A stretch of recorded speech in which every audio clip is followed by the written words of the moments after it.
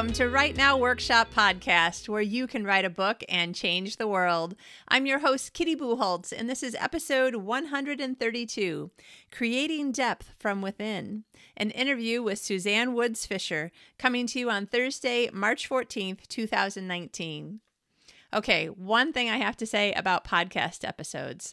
I, as a podcast listener, am a big fan of podcast numbers. I want to know which episode I'm on. Is this the 4th episode and it's a brand new podcast? Do I not realize that there are 700 episodes in the podcast that I'm listening to, and I just came in at episode 702? I want to know where I'm at. I want to know how to find the other ones easily and not have to read every single title to find the one that someone told me you have to listen to the episode called, I Love Gorillas or whatever. But sadly, sometimes you just have to do what you have to do. So apparently Apple has decided that podcast episode numbers are not something that they want in the podcast title anymore. So if you're wondering, wait, what episode number am I on? I'm not even sure. Did I listen to this one yet or not? I apologize. Not my fault. I do have to follow the regulations or else my podcast could get pulled, and then how would you listen to it? So what I'm going to do is try to find another place to put the podcast number. Probably it'll be the first line of the text that shows up if you're listening in the podcast app. So all of the show notes will show up in the podcast app, no matter how long or short. Links to the author that I'm interviewing or the company of the person that I'm interviewing or whatever. All that stuff will always be in the show notes, both on my website, which is podcast.writenowworkshop.com, or in the show notes when you're listening to the podcast on the app. So if you're one of those people also who are like, but where are we at? Have I just started listening to a brand new podcast? Do I need to go listen to 140 episodes before this one? Now you know, you and I can rest easy. But in the meantime, this will be the first episode that I'm moving forward without putting the number in the title.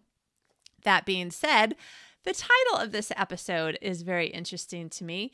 It took me a few minutes to try to figure out what should I title this, because this is the second time that I got to talk to Suzanne. And she just has this depth and richness to her that is no doubt at all how it ends up on the page, because you can see it and hear it when you're talking to her. And so of all the things that we were talking about during this particular interview, I was like, you know what? It's really about depth of story and depth of character and pulling from the depth of yourself, finding the things in yourself that these are the stories that you can tell really better than anyone else, or certainly better than all of the other choices that you have for different kinds of stories that you could tell. So I really hope that you have some time to just sit and relax and listen to this episode. Think about how the things that Suzanne and I are talking about apply to you in your writing. I got another kind of nudge that, you know what, even if you think that you don't know what you're doing, you just need to start putting words on the page every day, even if the words are, and it's funny because I was teaching a writing class, what was it? I think it was 2 weeks ago now, not one. And I told my students, it was such a practice what you preach moment for me. I told my students, sometimes you just have to start writing. You just have to start writing and write, I don't know what I'm writing about, and I'm frustrated because I don't know where I'm going, and blah, blah, blah. And I said, I told them, if you set a timer for 5 minutes, by the time the timer goes off, you'll have probably already found the thing that you were trying to say, and you'll be like, hold on 1 second, not done.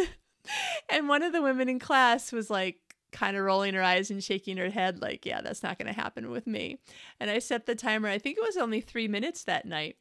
And sure enough, it went off, and she started giggling and raised her hand and was like, hold on a second, because it worked. So I'm just saying, there's always advice that will help you no matter what it is that you're struggling with. For me, right this second, it's working on a new story that I've never written anything like this before. And I think that there's a part of my brain that's scared. And so it's like, oh, I don't know what to write, so I'm not going to write anything. So There you go. Now, between the intro to the interview and the interview itself, you should have all sorts of things that will help you with whatever you're writing, whatever the thing is that you need a little nudge. This is a great episode. You're really going to love all the things that we talked about and how just really encouraging it was. And if you haven't read Suzanne's books, I encourage you to try a couple of those too. I've read 2 now because I've interviewed her twice, and they really do have this depth to them that make me feel like, oh, I think that I know these people, or they probably are my neighbors. They just feel recognizable to me. And it always makes me feel like, yes, that's exactly what I'm trying to do in my books. It's why some of my books don't actually fit very neatly into a genre, to have superheroes who are Christians who also, do a little bit of cursing, which in my mind is totally normal for the kind of people that I hang out with every day. Okay, I don't actually hang out with superheroes, but they might be secretly superheroes. I mean, they're super cool people, so there's that.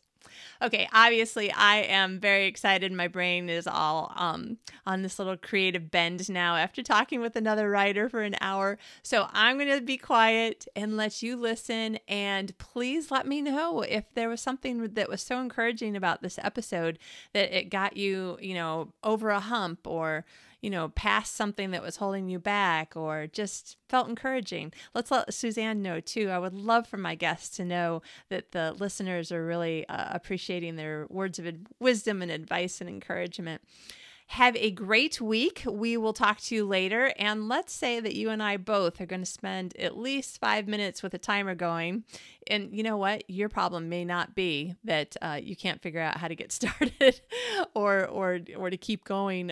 But whatever your issue is today, whatever your writing problem, for lack of a better word, let's say challenge, whatever your writing challenge is today, let's just say that by next week, we'll both have tried at least something to get through the problem, the challenge that we're facing, and we'll see where we got. Let's talk again next week, and have a fabulous, fabulous week. I love you guys. Today's guest is Suzanne Woods Fisher. Suzanne is an award-winning, best-selling author of more than 24 novels, including Phoebe's Light, Minding the Light, and The Light Before Day, as well as the series Amish Beginnings, The Bishop's Family, and The Inn at Eagle Hill. She is also the author of several nonfiction books about the Amish, including Amish Peace and The Heart of the Amish. She lives in California. Welcome, Suzanne. Hi, Kitty. Thanks for having me here today.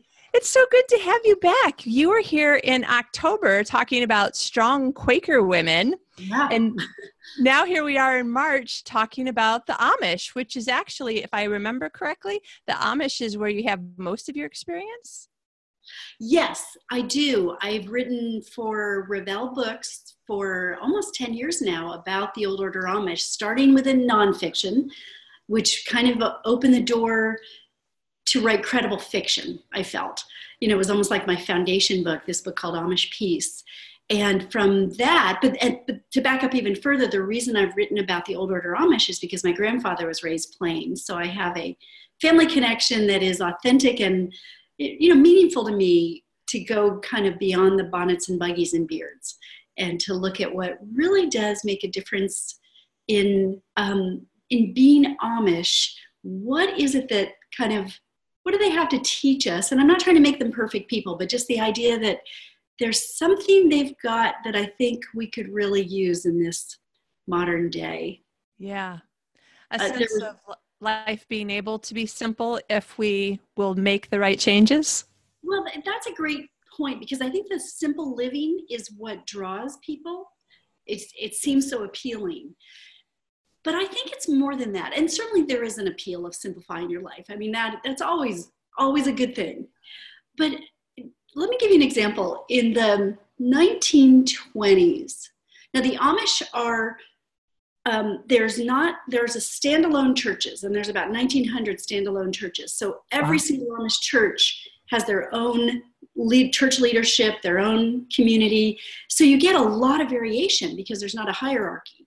That's what I think makes it really fun to write about them. And we can talk more about this book that's coming out, Mending Fences, because I took an even different turn there a little bit. but they're so unique and different in their own way, though they share some cardinal values. But in the 1920s, they did gather to make a decision about the telephone, because it was starting to make its headway into families and homes and in the 1920s and the 1930s. And they made a decision at that point that they thought if they allowed a phone inside a house, that it would interrupt family life. Ah. So they do have telephones, but they have them outside in a shanty. And if you drive along the country roads, you'll see them. They almost look like an outhouse. But they, maybe 3 or 4 families on a lane will share the phone and a message machine, and they just go through, and once a day, twice a day, they'll check messages and make their phone calls. But Kitty, think about that and the fact that it's not that they're denying the technology, but they're putting the brakes on it to preserve home life. Yeah. That's the principle, I think, that they have to teach us. I mean, when you think of the proliferation of smartphones now, and how many times have you been in a restaurant and everybody, you know, they're just glued to the screen. Yeah. And I have a 10-month-old granddaughter, and 10 months old, and she knows something about that phone and presses her little chubby fingers on the screen, you know. Oh my goodness. So Wow. those are the things about them that I love, like to pull into just our ordinary daily life. Simplicity, but really more than that, kind of principles. Yeah.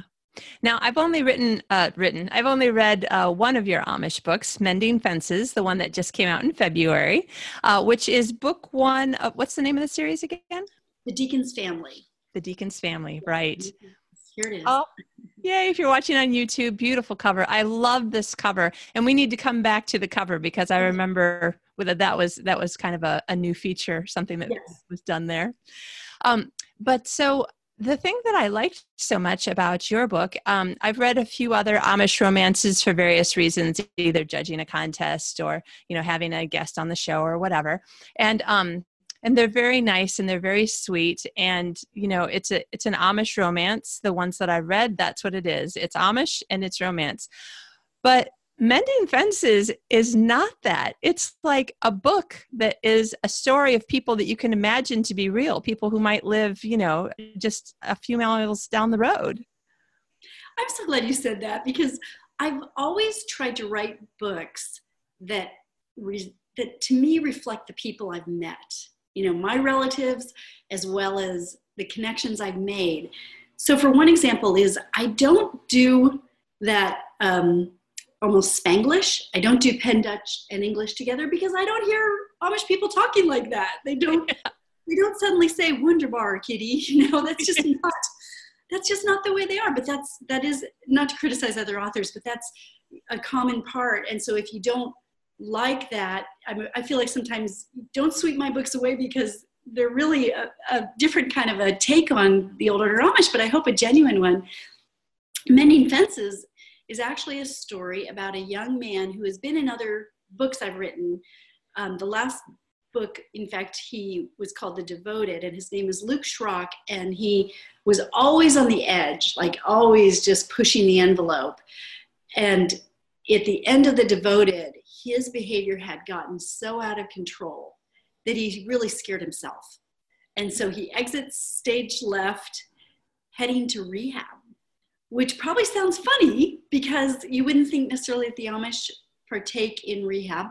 But over the last 5-10 years, I've noticed when I've been back there and in the newspapers I read about the Old Order Amish, they have their own newspapers, that there are facilities that are for the Mennonite and Amish communities, including counselors who speak Penn Dutch.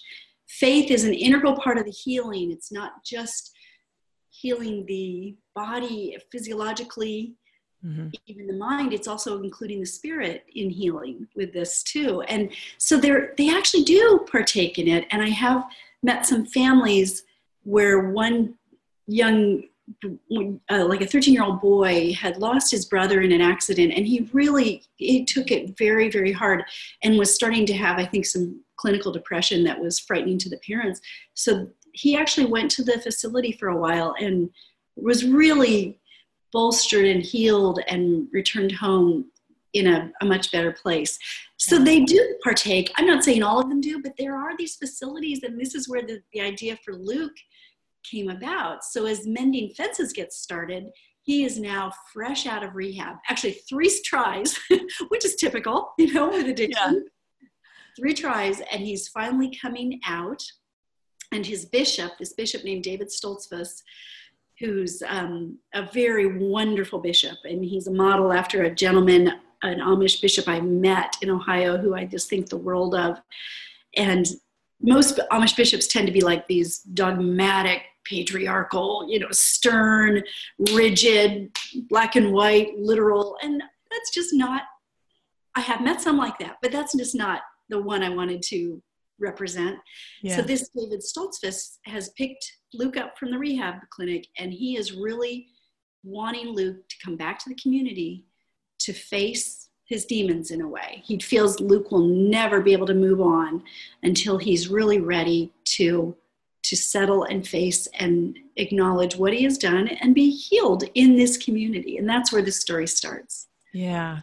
And I have to say that the whole idea of it never really occurred to me one way or the other that the Amish or any other kind of separate community does or doesn't deal with addiction. I hadn't thought about that at all. But when I was reading the back cover copy for your book, and I told you, I said, okay, hold on a second, Amish and rehab, and then coming back and having to make amends. Like I need to read this book and have you on the show and talk about it, because it's so, to me, it's so not what I would expect in Amish fiction, because it sounds like real life in a way that I don't generally get when I read just the blurbs for an Amish romance.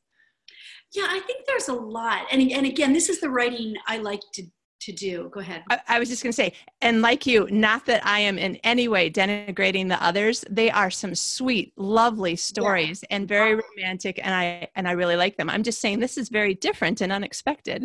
Yes. Yeah, I agree with you. And probably, I agree. But this I think is a book that could be true to a lot of what is at the heart of being Amish, which is the forgiveness story. And that's what I just find so personally convicting. I can't study and learn more about the Old Order Amish without feeling like this isn't just an Amish message. This idea of taking very seriously the Lord's Prayer, other pieces of scripture that we sort of gloss over a little bit kind of fast. I mean, Kitty, for example, so yesterday was Ash Wednesday, and we're coming up to Easter. And that is a really holy time. It really is. It's a very, and the Amish take it quite seriously. It's sort of, they lead up to a time a few weeks before Easter where in the community they've asked, it's time to kind of right wrongs. And if you owe money, if you owe time, if you have a grudge between someone, this is the time to kind of keep a short account and clean up. And then they don't want you taking communion until you are ready for that, which I think is a powerful thought, to go to the Easter day with, at least to the best of our ability, our side of the street is clean. Yeah. And doing that at least once a year, maybe twice a year when they have communion. And it's just a very meaningful thing to look at this holy season and take it more seriously. Yeah. That's the other thing that I was really surprised in your book.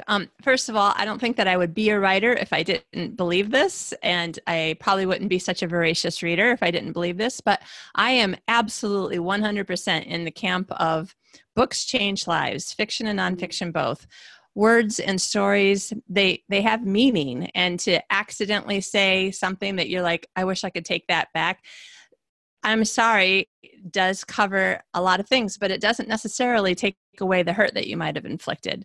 I know that just in married life, sometimes I get so frustrated and then I yell, and then I'm like, I'm sorry, I shouldn't have yelled. And my husband's like, it's okay. And I'm like, it's not okay for me to yell at you when I'm frustrated about something else, But the way that you go so deeply into what the bishop is asking of this young man, not just apologizing. Can you talk about that a little bit? Yes, and I'm glad you brought that up. So David Stoltzfus has brought Luke back into the community, and there is another man, the deacon of Stony Ridge, and all these books are set in this fictitious town of Stony Ridge in Lancaster County. And Amos Lapp is now the deacon, he's agreed to allow Luke to live on his property, but he has to live in the barn because he's also got a lovely young woman living in the house with, he and his wife are sort of allowing a young woman to come and stay at their home, and he doesn't want Luke anywhere near this young woman. So Luke is sent to the barn, which is, part of the humor of the story as well. But yeah. David and Amos together have decided to ask Luke, while he is here, he needs to write down a list of the people he's harmed. And Luke went from mischief, like blowing up mailboxes, all the way to actually causing the death of an animal. Really, he was, like I said, he was getting out of control, and he was scaring himself with his sort of reckless behavior, really lacking empathy. So they want a list of those he's harmed, and he sits down and he's agreed to that. And he comes up with 4 names, and David hands him, no, I think I have 4 pages that I can think of, long list. And not just to ask forgiveness, and to tell them he's sorry, but also to ask, how did this affect you?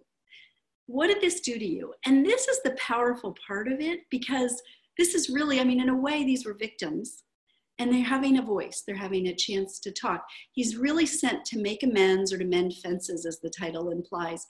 This is from Alcoholics Anonymous, step 8 and 9. And it's, it's something we kind of don't overlook.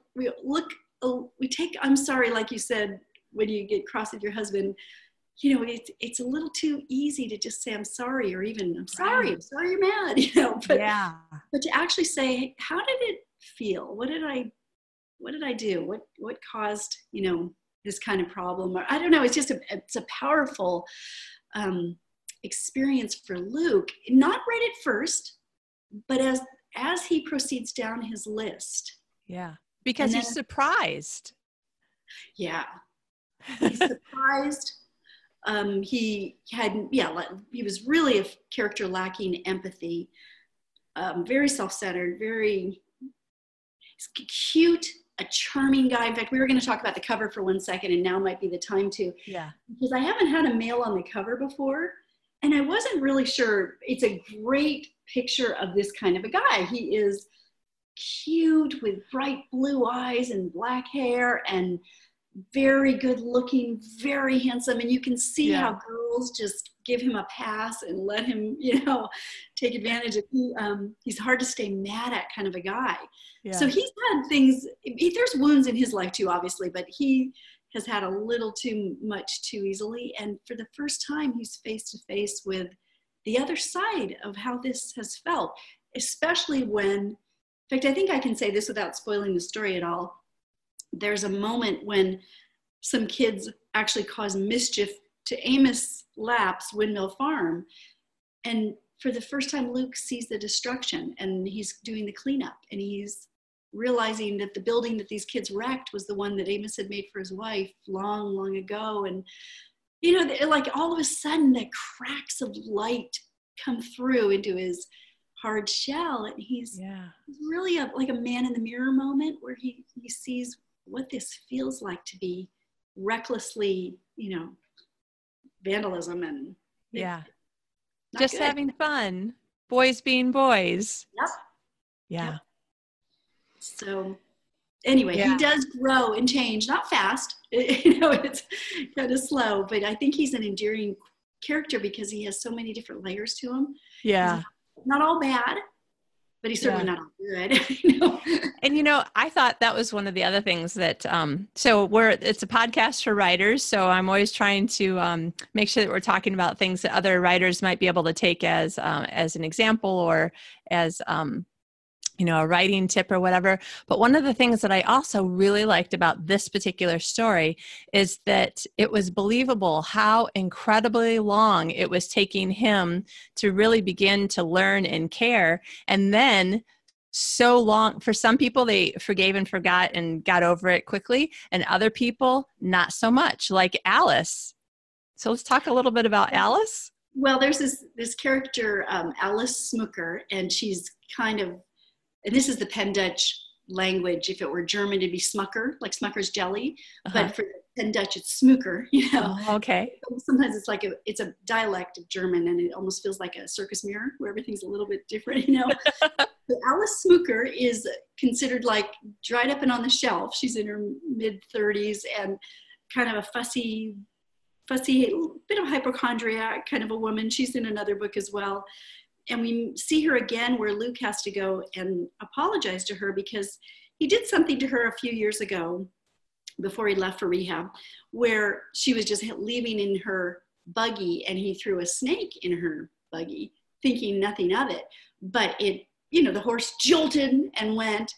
And for Alice, this was the greatest fear she could ever have. She was so afraid of snakes, so afraid of them. The horse kind of just slowed down right away. So in Luke's mind, and it was a harmless gardener snake. He saw nothing wrong with it other than it was amusing. But for Alice, it was the biggest fear of her life. Kitty, think about that. We all have the biggest fear of our life, you know, something that tips us. And for this tipped Alice into really full-blown agoraphobia. She was so fearful of snakes, she would not leave her home. And he had no idea. He had no idea that he had that kind of impact on her, but he sure did. And he's determined.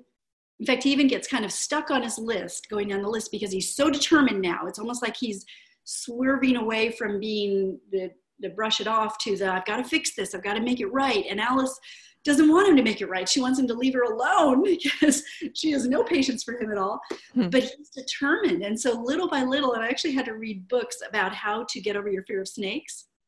There's a phobia of it. Alice had lots of phobias, you know, highly anxious woman.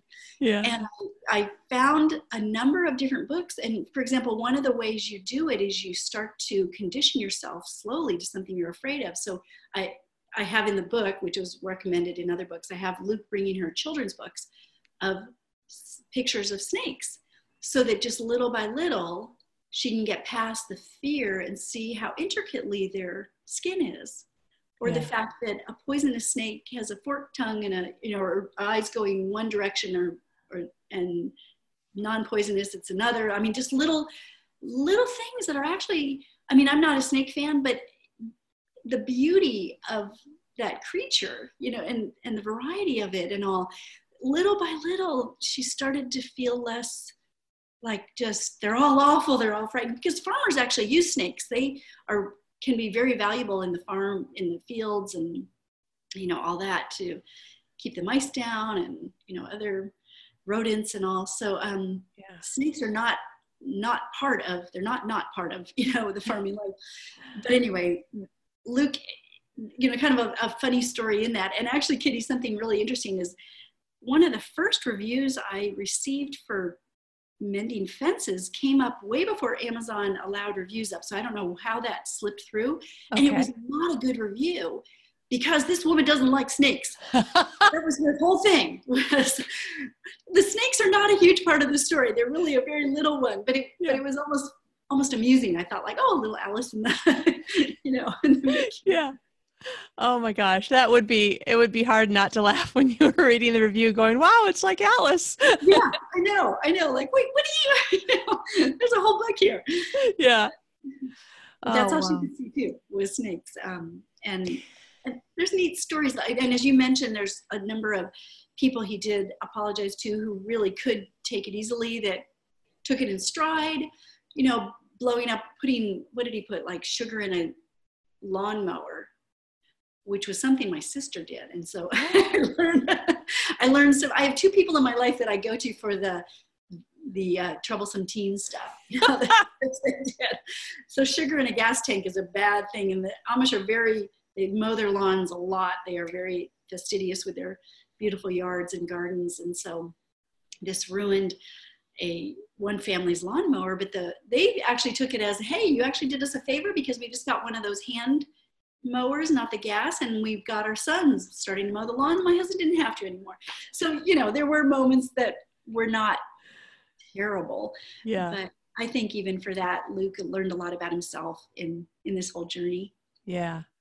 Now, so you've got several characters. I don't want to give away any of the storylines or plot points, but you've got several characters who have got a lot going on in their life. So we've already explained a lot about Luke.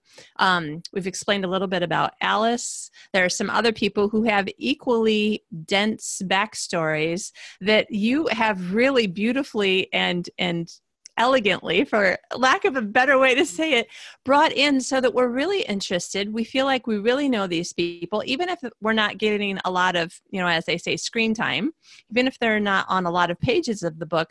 I still feel like, having not read any of the books that some of these characters have appeared in before, I still really felt like I kind of knew David Stoltzfus. I can't say anybody's name very well, and Amos a little bit, and a couple other characters. I was like, I feel like I really kind of know them. So as a writer, is this part of your writing gift, or do you try to sit down and think of many of your characters' full story, even if they're only going to be in the book a short while? Like, how do you make such rich characters from so many secondary characters? Oh, that's such a nice thing to say. I appreciate that. I feel, well, David Stoltzfus did have a series called The Bishop's Family. So he did come in as a minister, then became a bishop, and he kind of really was a full-blown. But what's interesting about David in this series is his story kind of is finished. Like, in a way, he is a true, strong leader in this community, which wasn't true in the series. And it wasn't that he stumbled, it was that he had a different point of view, and he kept coming into conflict with the leadership, as well as he was a widower, and so there was a love story that came for him as well. So in a way, from a writing point of view, David's story is somewhat complete. So he is a secondary character. I think that's one of the things you look for is the story over for them in a way? Like, is there still a question? And Luke, there really was a question. I think some of the other characters that are a little more off screen, we've wrapped it up a little bit. So I haven't brought them forward. Right now I'm finishing the third in this series, and I'm bringing a character that has been off screen for probably 2 series, but he left with a question. So I want to finish him up and bring a character named Jimmy Fisher. That's one of my favorite characters. No relation. Right. But I think that some of it is, are there questions still rolling around that aren't solved? So we talked before about your strong Quaker women, and that I don't want to try to reiterate, what we said in that interview, but I was left with the sense of that you really admired so many of these Quaker women from history, and then, creating women similar to them.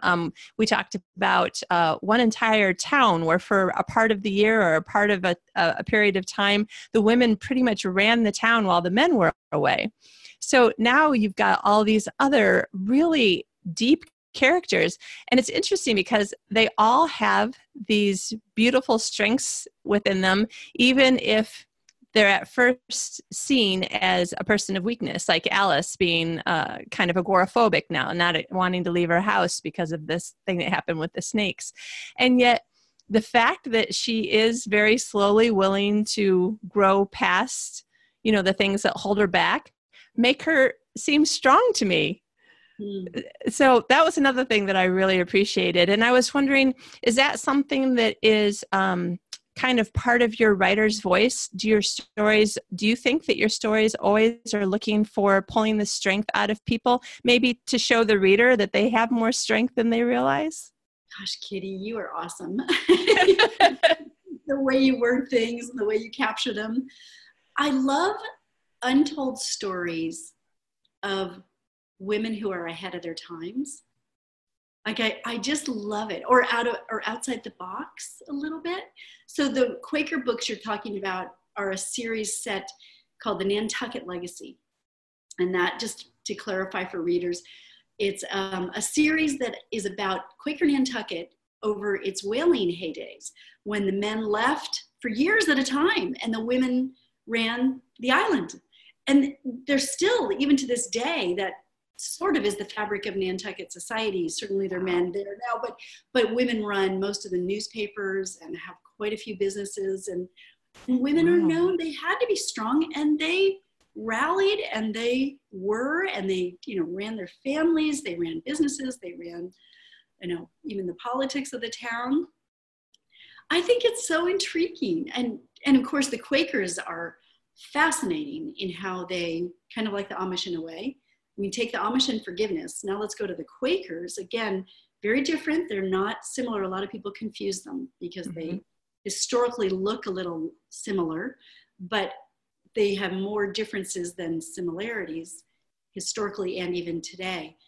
The Quakers, with their emphasis on social justice, have made such an impact in our country. The very notion of solitary confinement in a penitentiary comes from the Quakers. Oh. They created that idea because they believed that for a person to really change, they needed time of penance. Oh. That's why we get the word penitentiary. And solitary confinement is a very Quaker concept. It's not meant to be a harsh punishment. It's originally meant to be really, a time of character reform. They are huge in prison reforms. They've done so much. They have done so much with the Underground Railroad and slaves and all. So I guess like the impact made, getting back to your question just about women, I think I do enjoy writing about women in particular who go against the tide and have a backbone and survive and do well, more than survive, make a difference, have ripples. Yeah. Mary Coffin Starbuck, who is in the one character through all three books, she's a true character on Nantucket Island, fascinating woman, amazing to me. She, her ripples can carry on generations later. The work she did, the impact she had. She brought Quakerism to Nantucket Island. A woman, and she was one of the first ministers. Yeah. Wow. So when you're talking to other writers, and I don't know how often that you do talk to writers. I know that we talked a little bit about, some of your very cool book signing places, like going to Nantucket to sign books. The Whaling Museum. What's that? To the Whaling Museum. That's right. Very cool. I just remember that was one of the places that after we were done talking, I was like, I need to go there and see this place. So when you talk to writers, is there any particular advice that you give them on how to create characters with depth and dimension? I mean, it's something that you do well. So I wondered if you give advice on it. Well, thank you very much. I think creating a character was one thing early on I used to write magazine articles. So I was a nonfiction writer, really assumed I was. I sort of always had this idea that you had to have the whole story in your head figured out before you could ever write a book, which I've never been able to do ever, so I really encourage people to not feel almost like what you don't know, you don't know. It's okay to kind of just be a beginner and get started.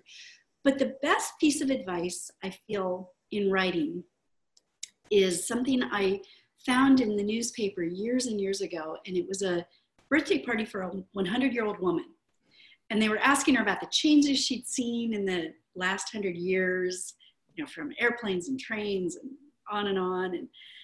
And then they said, well, what is it that has caused you to live to be 100 years old? And remember, this was her birthday party. And she said, oh, I want to know what happens next. I think that is writing in a nutshell. Like if you were to distill it down, everything needs to be pushing a reader on their toes, not on their heels. For example, the end of a chapter, I think, is one of the most challenging things that writers should pay more attention to.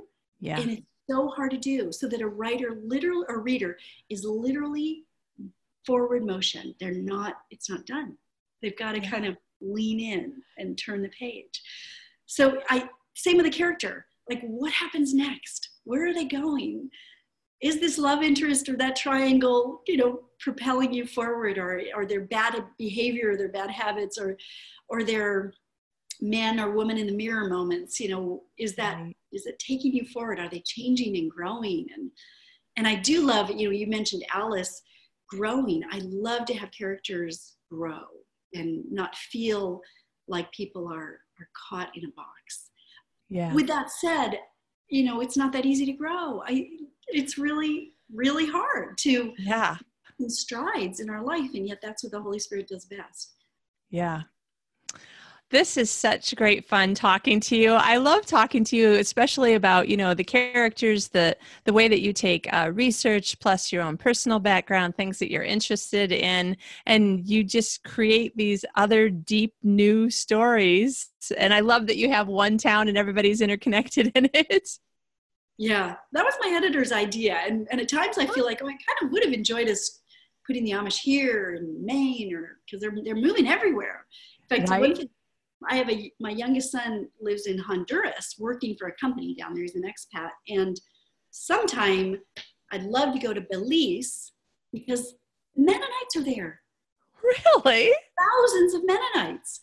Yeah, and they're spreading out all over, and where they go, they bring such community.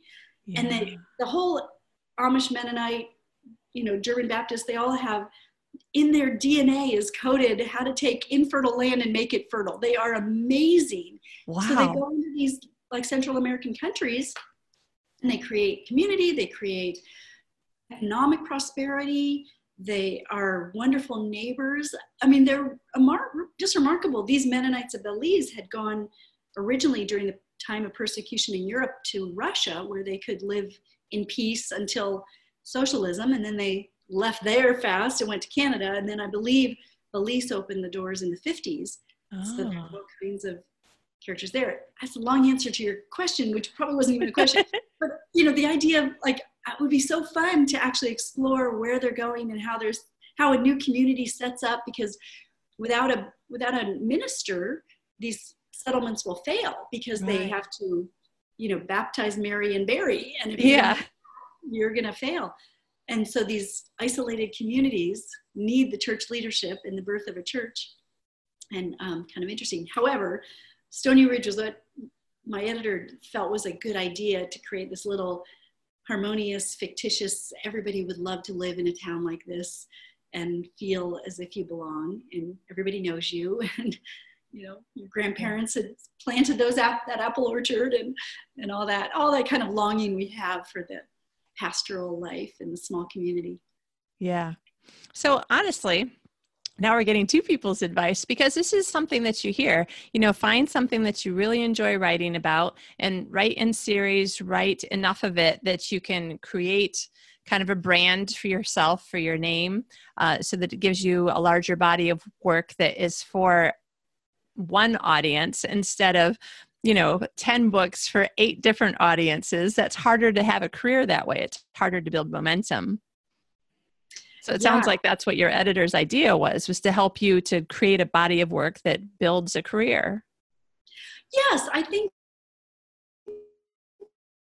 the authentic with the Old Order Amish was something she was looking for. And I really credit her. She's a very, very savvy editor and knows the industry well. So that's where the door opened for me. And I feel like when the door opens, where God is calling you, go for it, enjoy, and do your best in that. Now, that doesn't mean, though, that doesn't mean you're only that kind of an author. I think, good writing is something that belongs everywhere, even in your church. I do a lot of writing for our church with community, working with the director of community communications and all. So I think like good writing is needed everywhere. Everywhere. Yeah, definitely. Don't limit yourself. Branding is a great thing, and riding a wave. I'm very grateful that Amish fiction genre has been really significant. It hasn't been just a quick rocket and down, but it is a flooded market. When I first started, I think there were maybe 6 to 8 authors, and last count, and I think it's blown way past this. Last time I counted, over 86.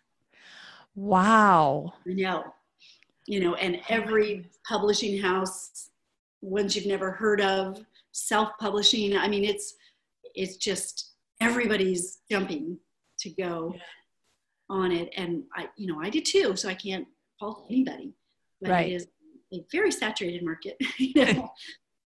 But then that's another piece of advice. I mean, part of the reason why you were interested in the market, I mean, yes, you saw an opportunity, but you had a genuine interest and personal connection to the kind of story that you would write because of your grandfather. So another thing maybe for authors to look at is, what kinds of personal connections do I have to things that are either interesting in general, or there's something else like going on in the world that I could connect the story to that would make it more, what's the word, like more applicable to read now. I think that's a really good point. I mean, when you think of the medical history in your family, and I have a nephew who has hemophilia. I mean, just the things you know and learn about because they are part of your story. Yeah. Can be woven into a book, and you bring it reality. You bring, something that is so significant. So I think I think you make a wonderful point. Like, don't assume you're this when God might be calling you. Like, I had thought I was not a fiction writer until I just tried. And it's amazing that doesn't mean it was the world's best book, but like just the idea that go forth. There's an acronym for FAIL, which I just love. First attempt in learning. Oh, I like that. I haven't heard that one. Isn't that great? First attempt in learning. Yeah. And that trying something new or out of the box or out of where your comfort zone is creating neurons in your brain and stretching you, and, as well as just, it's okay to be a beginner. It's okay to try. It's okay to fail, fail in a way, but to keep at it, keep going, keep improving your craft, keep studying authors you admire and see what do they do that you like? For example, ending chapters where your reader's on their toes. I mean, I would love to someday I would love to have a whole workshop on ending a chapter, but it would take so much work, to study everyone who does it well and then try to capture it, because that technique alone is, I think, that would improve all of your writing, because everything's moving forward to the very end. What happens next? Yeah. Yeah. I can't think of specific titles right now, but I know that I have occasionally been reading books where about halfway through, exhausted and not able to function as well in my normal life, I would tell myself, okay, when you get to the end of the chapter, read the next 2 pages of the next chapter, because like that was the pattern I was seeing. Like that was the thing, I had to know what happens next. Yeah. And then you're just going to have to stop in between paragraphs and pick it up next time on page 2 of the chapter. I was listening to a talk the other day that said, leaders are readers, and that they had done a study of CEOs and found that CEOs read more than the average person by a huge amount. That's right. So one of the things they recommended, and this might help with your thinking because this is what I tend to do too much of, reading becomes sedative reading. It's the end of the day, end of the night. And they said, if you can shift reading half an hour to 45 minutes to a different time of the day when you are alert, you will read whatever, like a book a week. Break it down in just 45 minutes a day. Wow. 200 words a minute is the average reader, and you will start reading a book a week, which I thought, that is such a great tip. I tend to just read at the end of the night, and I'm just like, it's like a shift, Yeah, it's funny because now you were talking about brains and neurons. I love brains. I was with some people, I can't remember. I think it was people at work, and we were all saying, if I were 10 years younger, or and all different ages of people, or if I were 18 right now, what sorts of things would I study? And I was like, I would totally be a neuroscientist. Oh. Yeah. Oh my gosh. I just can't get enough brains. And even though, this isn't a Christian show, I know I have listeners who are Christians, listeners who aren't. I think pretty much every listener knows that I am. And I try to just present it as a part of my own personal life. But also, like, it's a show about writing. That's what we're really here talking about. But at some point, I really want to write a book that is showcasing different passages in the Bible and the neuroscience that supports the truth of the passage. Okay, well, here's something fascinating. Yeah. So I was just listening to a TED Talk about the importance of awe, AWE. Ah. And it was a completely scientific talk. It was a researcher studying awe. So this is exactly what you're talking about. Yeah. And she found 3 things that I think are fascinating. 1, when you are caught in a moment of awe, and let's think of you in Sweden with the Northern Lights. Yeah. Or Yosemite, or, a thunderstorm or whatever. 3 things happen. 1, you feel small, you feel insignificant, and you feel good. Interesting. A positive emotion. And all of a sudden, daily life drops down, and you are caught in something bigger than yourself. And this, again, this is science. This doesn't have to be, but it's so biblical because, Kitty, this is going to be our heavenly experience. To think we are worshiping God, small, insignificant, and so right. Right where we're meant to be. Just caught up in this wonderful feeling of, oh my goodness. That's a really interesting way to look at it, that when we get to heaven, worshiping God might be like watching the Northern Lights or standing at the edge of the Grand Canyon or looking at the 1,000-year-old tree in the National Forest. Yeah. That's pretty amazing. Isn't that cool? There was something in Yosemite. I'm from Northern California. And in Yosemite at the end of February, if all conditions are right, which they happen to have been this year, but years and years go by where it isn't, if there's enough water flowing, and if the skies are clear, for about 6 minutes a day, the sunset hits a waterfall called Horsetail, and it looks like it's on fire. It's called a firefall. You could Google it or YouTube it. It's stunning. I mean, just people come from all over the world to try to get to sight of this firefall. Wow. It is astounding, Kitty, to see this. Literally looks like fire coming down. And it occurred to me, talk about awe. Like, this has been there for thousands of years, and probably Native Americans saw it at points. And then another decade would go by where it was just a rainy, cloudy, snowy week, and they missed it. Yeah. But just for nature, just for the creation and worship of God, all nature sings. And I don't know, I just thought that was such a beautiful. Oh, that's amazing. Oh, wow. And you're sitting there, with this fireplace behind you. And I'm just like, oh, there's just such a sense of comfort and awe and comfort and pushing boundaries. Like, these are the things I want to be in my stories. And I think the times that I get stuck and I'm just like, what am I doing right now? Like, I'm kind of thinking, I'm not really writing. And I'm just like, cause I can't quite get the awe and the comfort and the pushing like all onto the page in the right way yet. Oh, that's part of life, like writing. I mean, I think I call it like, I try to hit a word count every day, no matter what. Yeah. And it's not always good, but sometimes it is, but mostly not, but it does advance the plot. Like, you're just advancing the story, even in your head. It's just subconsciously, the story's kind of settling in. Yeah.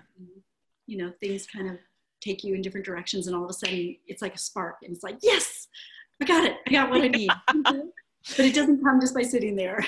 See, and that is part of the reason why I'm doing the podcast, because somebody will say something like that probably a whole bunch of people listening are like, you're right.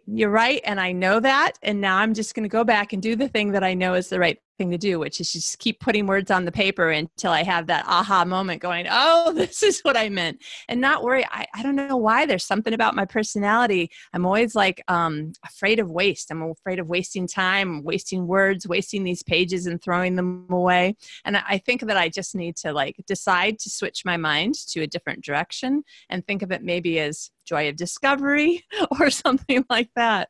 I think of it as piano scales. That's a good one. I totally get that because, Yeah. oh my gosh, I practiced so many hours when I was a kid. Yeah. Mm-hmm. Yeah, just that you're keeping your fingers nimble, Yeah. you know, and that's what's happening as you just push forward with a junky first draft. You know, it's just it's kind of just the piano scales. So I love that. I am totally putting that in the show notes so that if anybody's reading, they're like, piano scales. Yes. yeah, yeah, it's not wasted time. It's good. Yeah. Yeah. Okay. I could talk to you all night. I know it is night for you. That's right. Yeah. It was daylight when I started talking to you, but now it's the darkness has come, but it's coming a little later every day. So that's yes. good. I know. In fact, the saddest day of the year for my husband is like June 21st and 22nd. No, it was here and it's gone. Well, maybe sometime you guys can come over here and he can have like a 22-hour day and be really happy. Yeah. Well, and you know, actually like the Northern Lights, I was thinking after I saw that TED Talk that wouldn't that be sort of a neat thing to try to even build into every day? Or at least as you're planning vacations, that you are seeking awe, you know, whether it's the Northern Lights, which would be a huge bucket list, or whether it's even listening to a certain piece of music that is, you know, one of those like Sheep May Safely Graze by Bach, where you just kind of, you're just kind of caught in that moment. Music is a wonderful, awe-inspiring thing, but it can be part of every day. Sometimes looking at the tiniest flower or a bumblebee. I mean, it should be something we strive for. Yeah. Each day have a moment. I like it. Kind of the stop and smell the roses, but only really looking for the things to stop and look at. Yeah. I love that.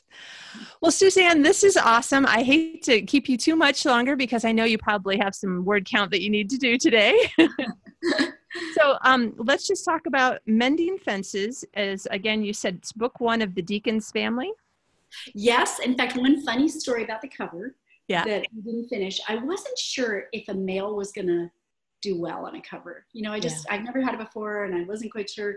And I went to Arkansas to a library event to do in Bentonville, wonderful library, and these darling young librarians came rushing up to me and they said, the book arrived and we all just passed it around looking at this guy. We think he's so cute. And I just thought, oh, okay, good.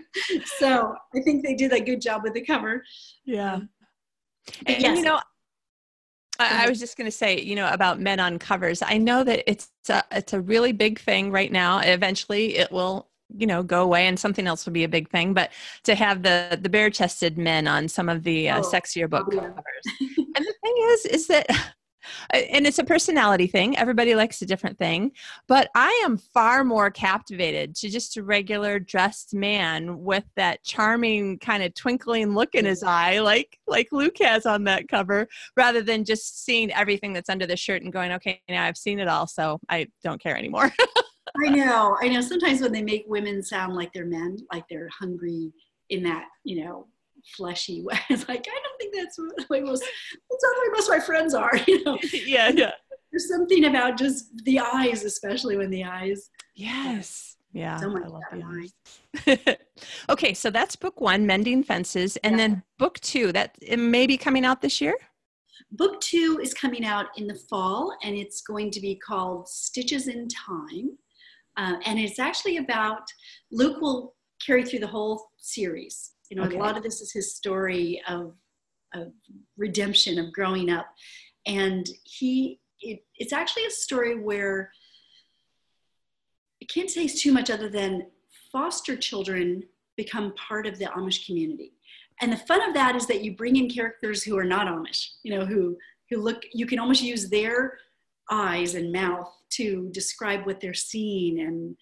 how Right. they act and that kind of thing. So, but that's a great book. I really love, because again, the Amish and the Mennonite do foster. They do it quietly, but they near, I think near Lancaster, not Philadelphia, but there's a women's penitentiary where the Mennonites have a connection and foster children, but they stay connected to the mother. They're not trying to convert children into becoming Mennonites, but they are trying to work with the mother so that when she is released, she is in a better place to be a really whole and healthy mother. So they Oh, do these quiet things that are so wonderful. And then now what I'm working on is book 3, where I'm going to take this even further. And it's still a little too, I haven't really nailed it down, but I love this idea that they are caring for those who are not cared for in our world, because I think this is what our churches need to be doing, is providing answers for those who are unloved and don't have a home and don't have a family, instead of just, we're known for judging, and that shouldn't be what we're known for. yeah. We're known for loving. So that's a story. Now, putting that aside, I do have a book coming out in next month. You do? What do you Yeah, have? totally different genre. So when we were talking about branding, I thought, yeah, but sometimes it's fun to go with a whole different brand. And this will be a completely new contemporary romance. It's called On a Summer Tide, and it's set in Maine. It's a story of 3 young women. They're sisters. The series is called Three Sisters Island. And their father has been a radio announcer for his entire life. You know how some men just have that baritone voice, that beautiful, just born with it. Yeah. He was on the road all the time because he was actually with a major baseball team, and then caught laryngitis, and his voice never came back. So all of a sudden he's without a career. His 3 daughters are quite estranged from each other for different reasons, not in a hostile way, but just in a drifting way. Yeah. And he feels, we've got to make a change. Something has to happen. And he ends up buying this bankrupt little island off the coast of Maine with the big idea of bringing his family together. And it totally backfires, but it's a great story of Maine. And I think after a winter like we have had, even the cover just takes you to Maine. And you just feel like, oh, if only it were summer, and if only I were on the coast of Maine, and kind of a Calgon take me away moment. But I think it's going to be exciting. So I wanted to just mention that, because I am jumping genres, and I hope others will give it a try. Nice. Okay. Tell us the name of it again. And do you know the exact date? Yes, April 30, and it's On a Summer Tide. Wonderful. And is it standalone or part of a series? Part of a series called Three Sisters Island, and each sister will take a turn as the main character. Right. That makes sense. Duh. Just very different, But one of the things my editor wanted me to do is to take the same idea of the characters, the quirky characters, and the community and the small town, and take it into a contemporary look. So if you like that, I think you'll love this. It's a lot of the same without the bonnets, Nice.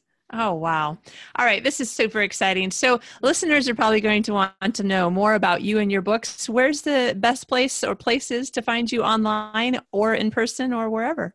So www.suzannewoodsfisher.com. And I'm trying to answer my own mail within 24 hours as often as I can. If I get behind, it's unintentional. It's just a snowball.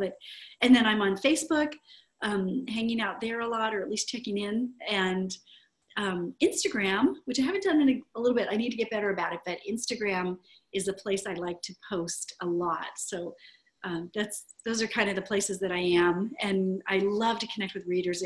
I type in a tiny little laundry room with 2 big dogs, and it's so neat to just like face to face with you, even though we're probably 9,000 or 10,000 miles apart.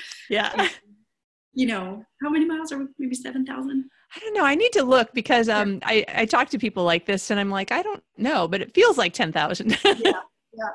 And then, it just to get out and have an event and actually see people face to face, it makes the writing so much more valuable. And then the feedback is great too. Like even that reviewer who doesn't like snakes, it's like, okay, I get that. I understand. And I need the feedback. It makes me a better writer. Yeah. Oh, that's wonderful.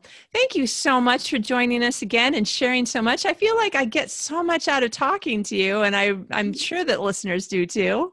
No, Kitty, you have a wonderful way with words. I can see why you do well at what you're doing, both, and that's not easy to be both, the interviewer and then have the gift of writing too. It's often one or the other, but you, I think, have both. So thanks. Thank you for that gift. That is so kind. Oh, well, thank you. And let's talk to you again when you've got, one of you. I'm going to have to give some other people a chance to be on the show, but I can see you being one of my people that's on a lot. So we'll have to pick one of the other series and bring you back again. I love it. Thanks, Kitty. Take care.